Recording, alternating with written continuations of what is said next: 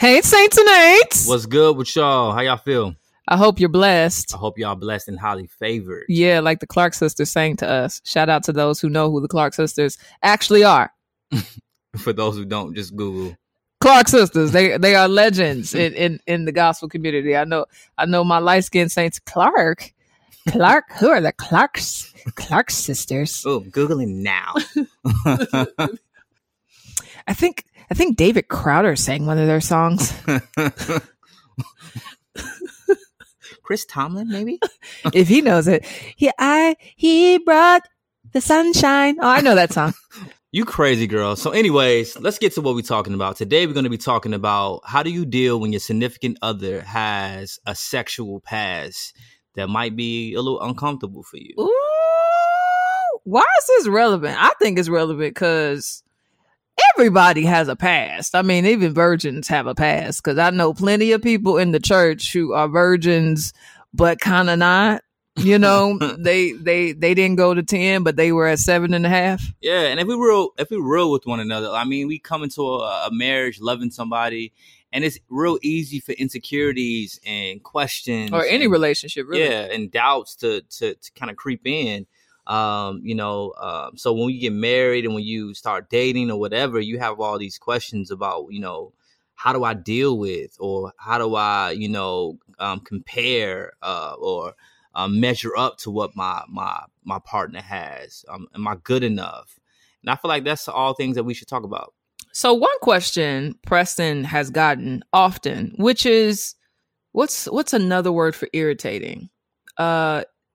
Irritating is that people will often ask you, "Hey, bro, how does it feel to be with a girl that used to be gay?"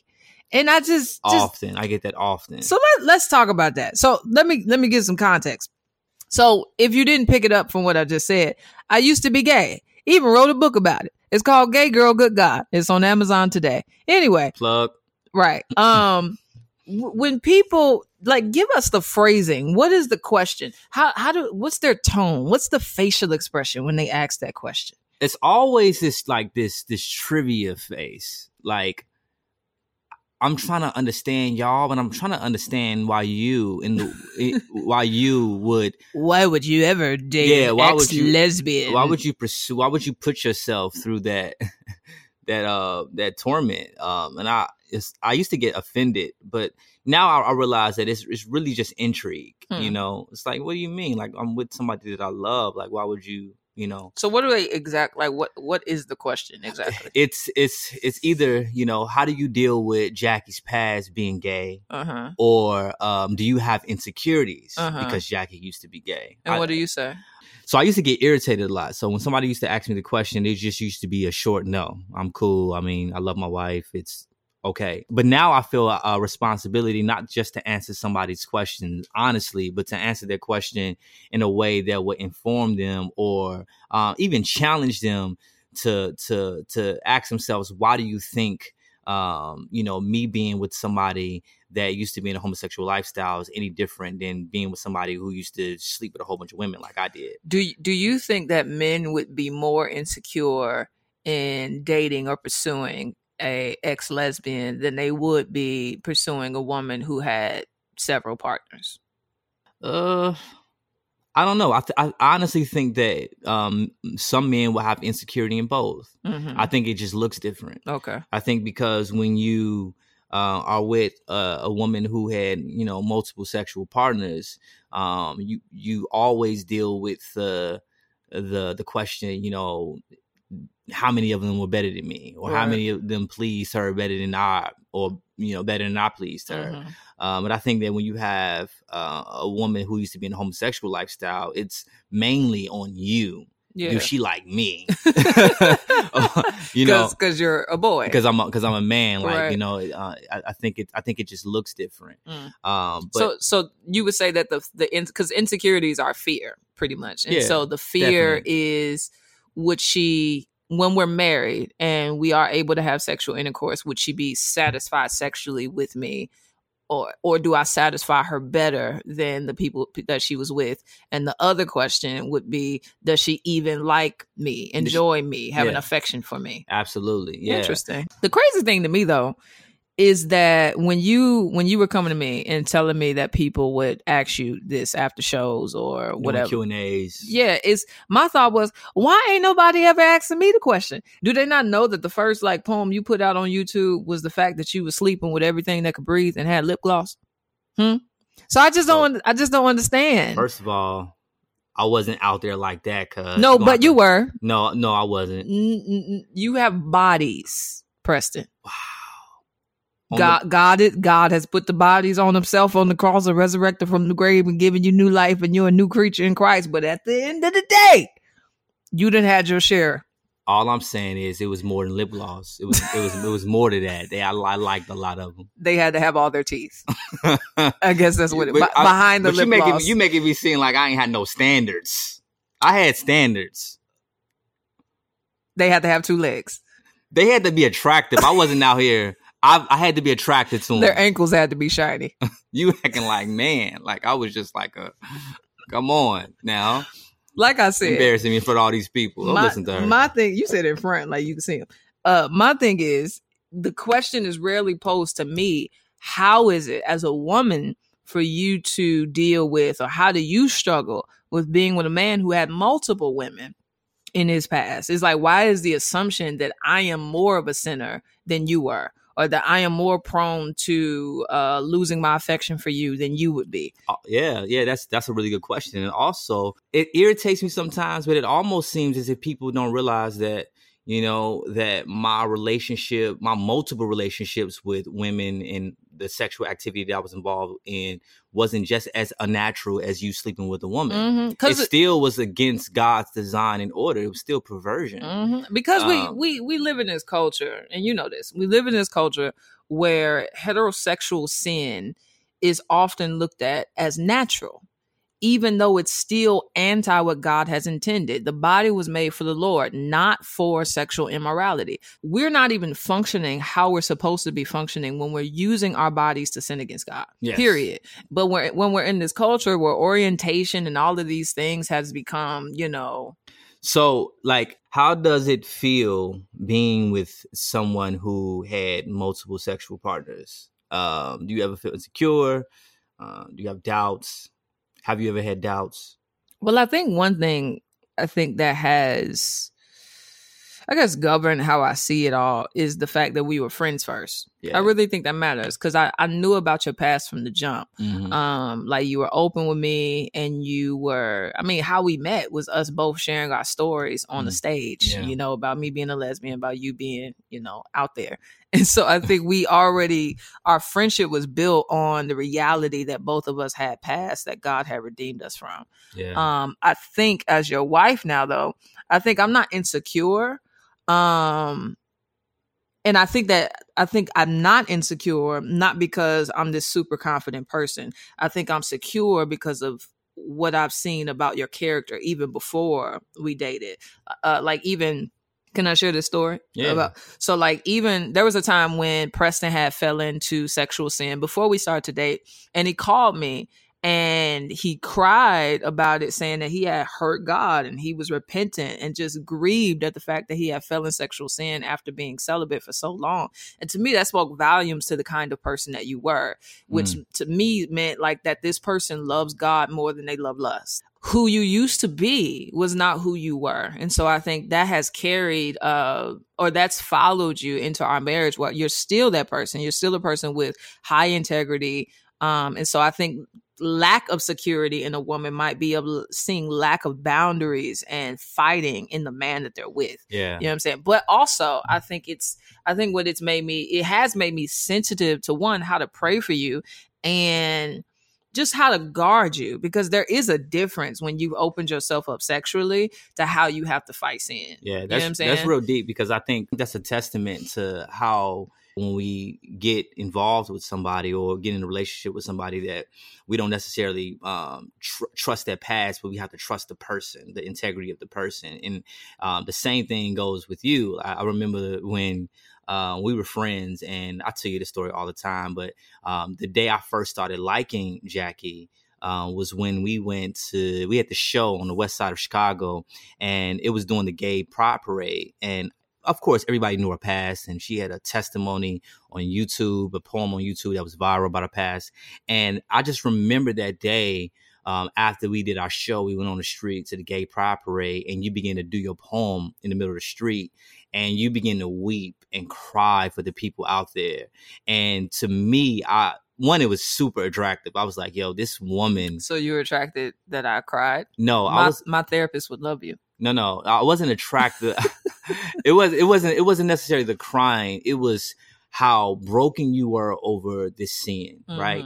Really wanting the people that you're seeing on the street to know the Jesus that you've come to know. And I remember after the evangelism that we did on the street that day, you went in the church and you sat in the back of the church, and you sat like in the back pew, and you just cried.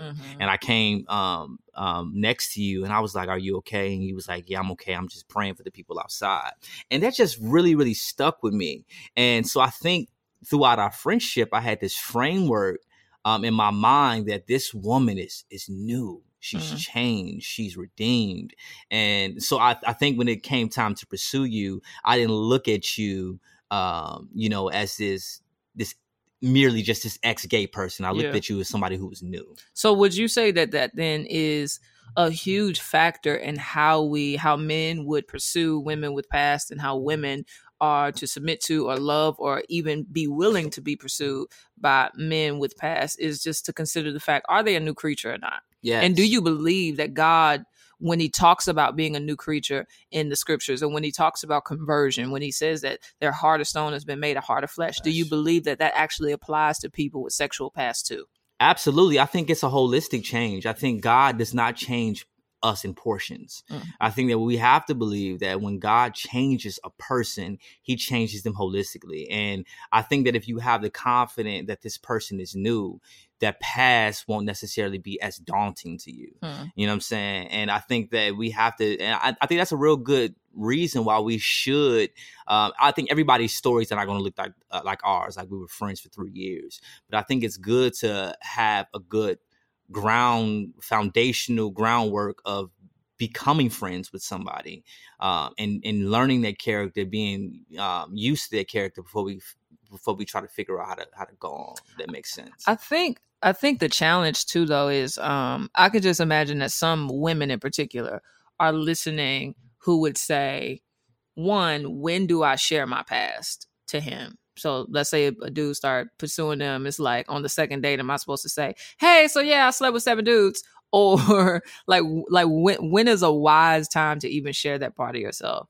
And two, like, how do you even get over the shame of being reminded of what you did even before you share it?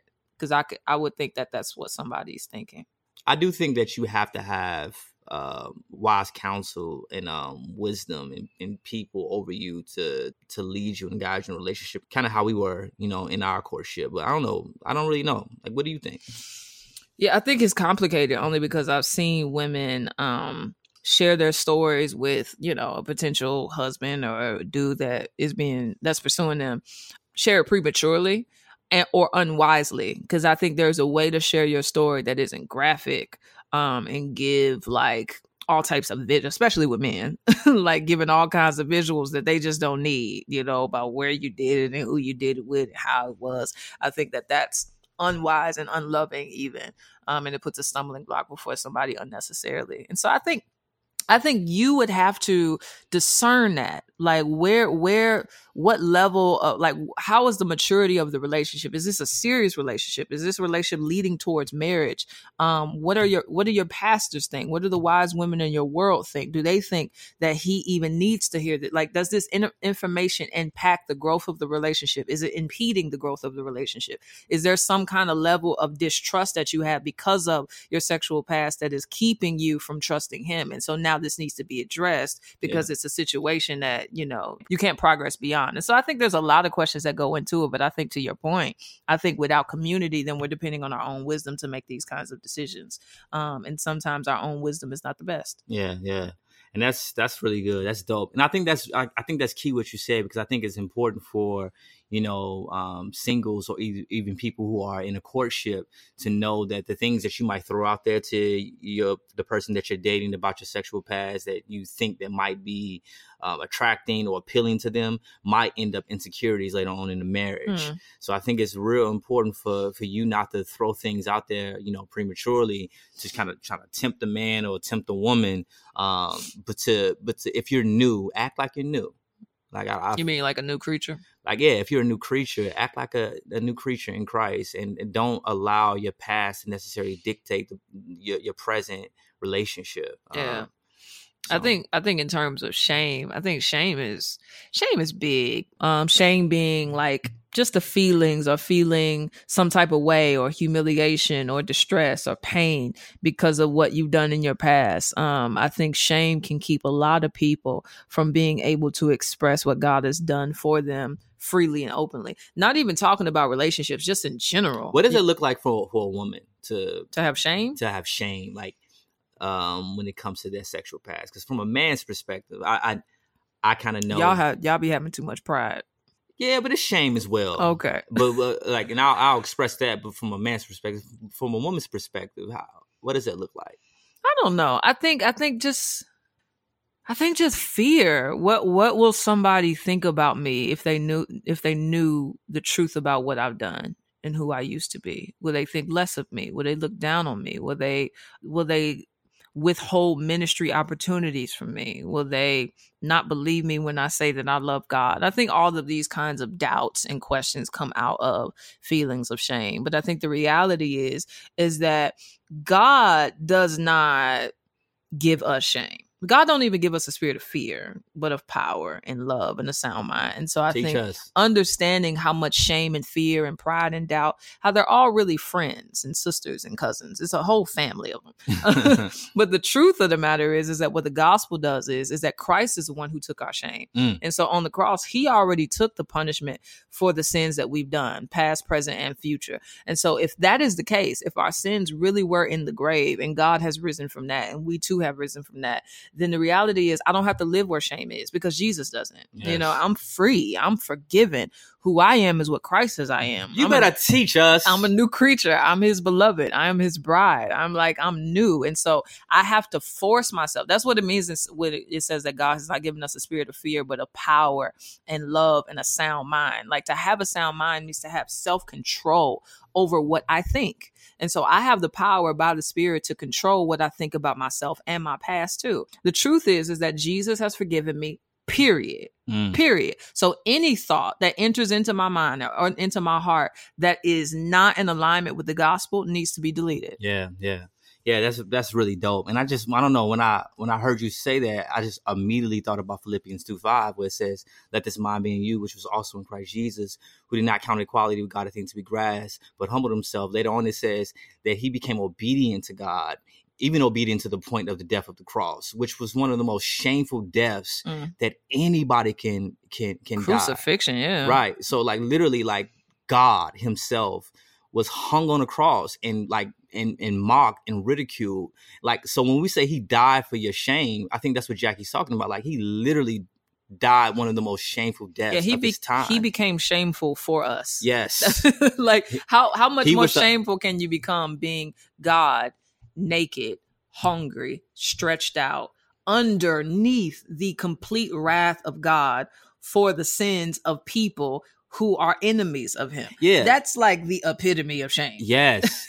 So I think when we look at it that way, it's kind of foolish to hold somebody accountable who is a new creature in Christ to what they did Ooh. when their Savior literally became shame on their behalf. Like took their shame. That's you know what I'm heavy. saying? That's heavy. Yeah, I think I think that's a beautiful challenge to have, is how do I see like if I was a guy and I'm pursuing a particular woman that has a particular past, do I see her with the same eyes that Jesus does? I think that's the question that I guess they would have to ask themselves. Or, yeah, I guess ultimately it's, if a woman is being pursued by a particular man with a certain past, or a man is pursuing another woman with a particular past, or in marriage, or whatever the case may be, if you've been married 5-10 years, it's, do I see this person how Jesus sees them? Yeah. And I think when we walk in that same kind of love, or even just perceptions of our neighbor, I guess it would change how we see or how we love them.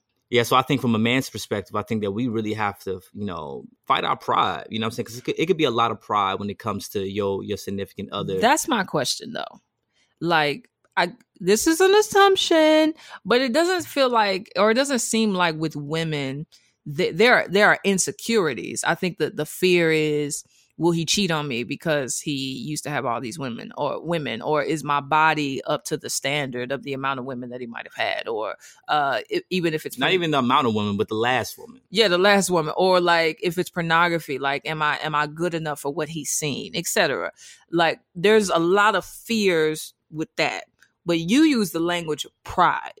Mm-hmm. Right? What is the pride? What is that? Yeah, I think every man wants to be their wife's hero. Huh. Even if I can be just honest, I want you always to think highly of me. And I think what men don't always communicate verbally is that I want this woman, my helper, my love, to know that I'm the best man in the world, to know that I'm the strongest man in the world, to know that that beside other than Christ, you know what I'm saying, I'm that dude. Oh, okay. You know what I'm saying? And okay. I you know what I'm saying? I think in a lot of ways that's the way God created us, right? He created us to be protectors, to be providers, and I think that if we have a thought in our mind that, oh, my wife enjoyed somebody more than me, I think it can mess with our pride. So how do you fight that? Like, what do you do? Well, with you, I never had to fight that. You know what I'm saying? Because there's some fears somewhere. Well, yeah, no. Well, I'm saying I never had to fight the actual thought that, did she enjoy this man? Because I wasn't with him. Yeah, I was the first man you were with. But that's hilarious.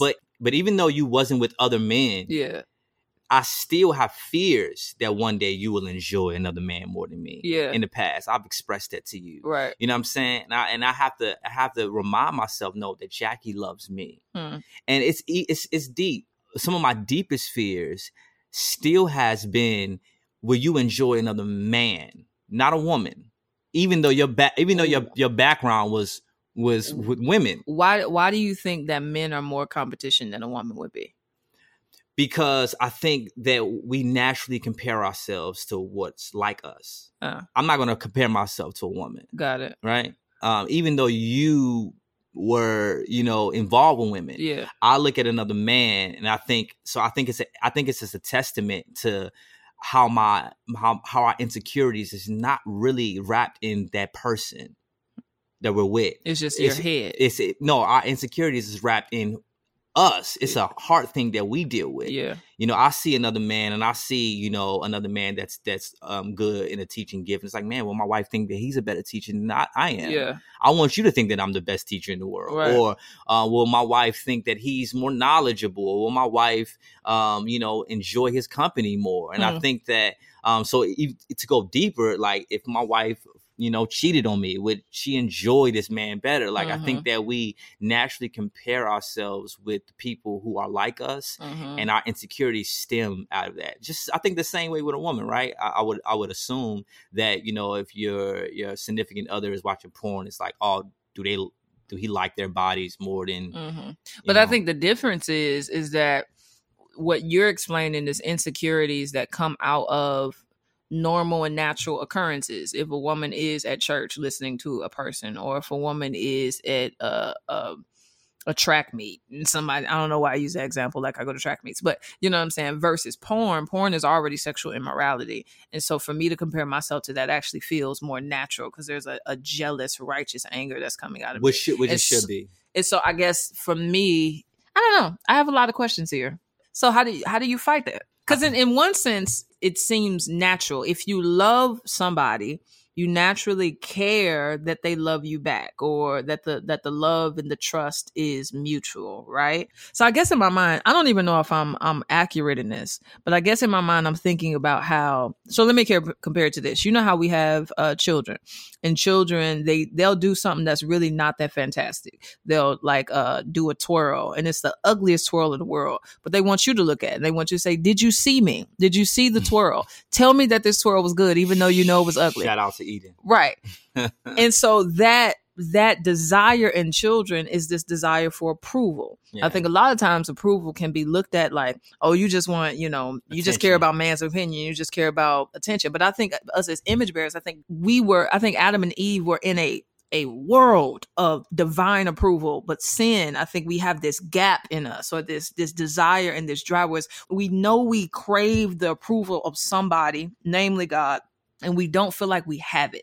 So we try to get it from all these other ways. And so what I'm saying is the desire for approval is not necessarily bad. It's just, does the desire for approval enslave you? And so my thought is, with you and feeling, or any man feeling these insecurities and these hints of jealousy, is there a way in which this jealousy is actually innate as a man, as a husband? Yeah. You know what I'm saying? If so, how do you not let that enslave you? This actual natural jealousy towards the one that you love, just as God has jealousy for us.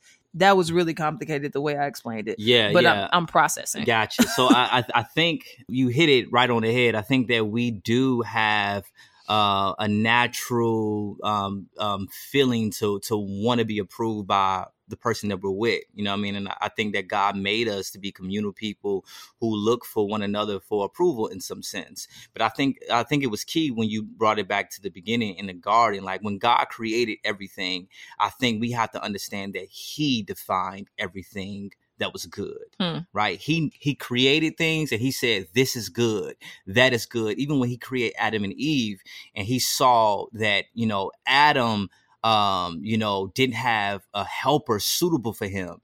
And He took, Eve out of Adam, and He said, this is good. This marriage is good. Even in our natural inclination of wanting approval for one another, I think that it has to be looked in the lens of how God created things. We have to look at our marriage and say, you know what? Did God ordain this marriage? Did He name it good? Did He give me the significant other? And if so, we have to trust God first. We have to trust in His divine creation. We have to trust in Him bringing this person to me and Him allowing this marriage to come to fruition. And we have to trust that. So basically what I'm trying to say, we can't merely trust in the person that we want approval for, but we have to trust in the God who made the person. So ultimately, trust in God and His approval of you gives you a security in the relationship that you're in, to not try to find that kind of approval to the point that it masters you from a human. Yes. Is that what you're saying? Yes, because there's nothing wrong with wanting approval from your wife. There's nothing wrong when you want your wife to think that you're the best man in the world. Mm-hmm. But when it governs your whole psyche, when it rules you, all right, I think that you might be guilty of wanting your wife's approval more than you want God's approval. Show both shy. I think that was not a tongue. I think feel free to interpret and tweet me and tell me what I said. Please don't do that. But I think that's when it becomes a problem. So my question for you is, how does that look like from a woman's perspective? Like, do you think that a woman in an unhealthy way can really be controlled or ruled by absolutely what her husband thinks? I think it's human. I think it's human for us to, because the fact of the matter is, God's approval is harder. I think it's harder for us to pursue the approval of God, or to be satisfied in God's approval of us, because it takes faith to do so. Yeah. We don't see Him. We just have to believe that we are the righteousness of God. Yeah. We got to look at a sentence and say that this is actually reality. You know what I'm saying? Versus, I see you face to face. I see somebody is on the college campus and they see this little boy all the time in the class. They can see his smile. And so I think I think it's easier for us to depend on people and humans and creation to give us approval and satisfaction than it would be for God to do so. And so I think it's really the same thing you said. Is that if God's delight in us is enough, then our insecurities our natural insecurities that come up in our relationships or the lack thereof, I think they won't be as mastering over us. But also, we got to speak to the fact that a lot of women don't have daddies. You know what I'm saying? How does daddy issues in the... Good. I'm sorry. Good. We over time. But ask this and then we got to go. So I have a question. Well, how does daddy issues affect how a woman might perceive or... So I think we're low key off topic, but it kind of all works a little bit. Because we start talking about, when your spouse done did too much or your boyfriend done did too much or your girlfriend done did too much and how to deal with that. And then we moved into shame and then approval. I think that all kind of works because really the insecurities that exist is this secret desire for their past not to impact their approval of you. Ooh, Look how I brought that around. Yeah. See how we made that work? We was in around. We was in the spirit, in the atmosphere. But you got to catch it. You got to catch it. If you catch it, then there's a word in there somewhere for you. What? So we over time. We promised 30 minutes, and that's what we gonna do. Y'all make sure y'all wash them dishes, clean them off. Make sure ain't no stains on the forks. You ever been to somebody's house and it's inside of one of the little pieces of the fork that still got some food on it? I don't know, but I used to be at my auntie's house, and every single time, they just ignored it was roaches crawling across the screen. All right, never had that happen to me. You never had nobody that had roaches in their house and they just ignored them? Well, yeah, like a part of the family. I have, but it's. Those are kind of houses where you sit on the couch, but you sit with real good posture. Yeah, you don't sit back. I used to always be amazed. I know y'all see these 3 roaches on Steve Urkel face. What is y'all doing? They think if we don't act like they here, they gonna think it just happened today. I literally think they didn't see him no more. they the cousins now, right? They just they just playing. They just animals. They just here. It's just nature. They done named them. They know them by the antenna size. It's impossible to name all them roaches. But thank y'all for coming, for being here. Make sure y'all subscribe, www.withtheperrys.com. Thank y'all for listening to us rant. Y'all some really cool people for that. Peace. Peace.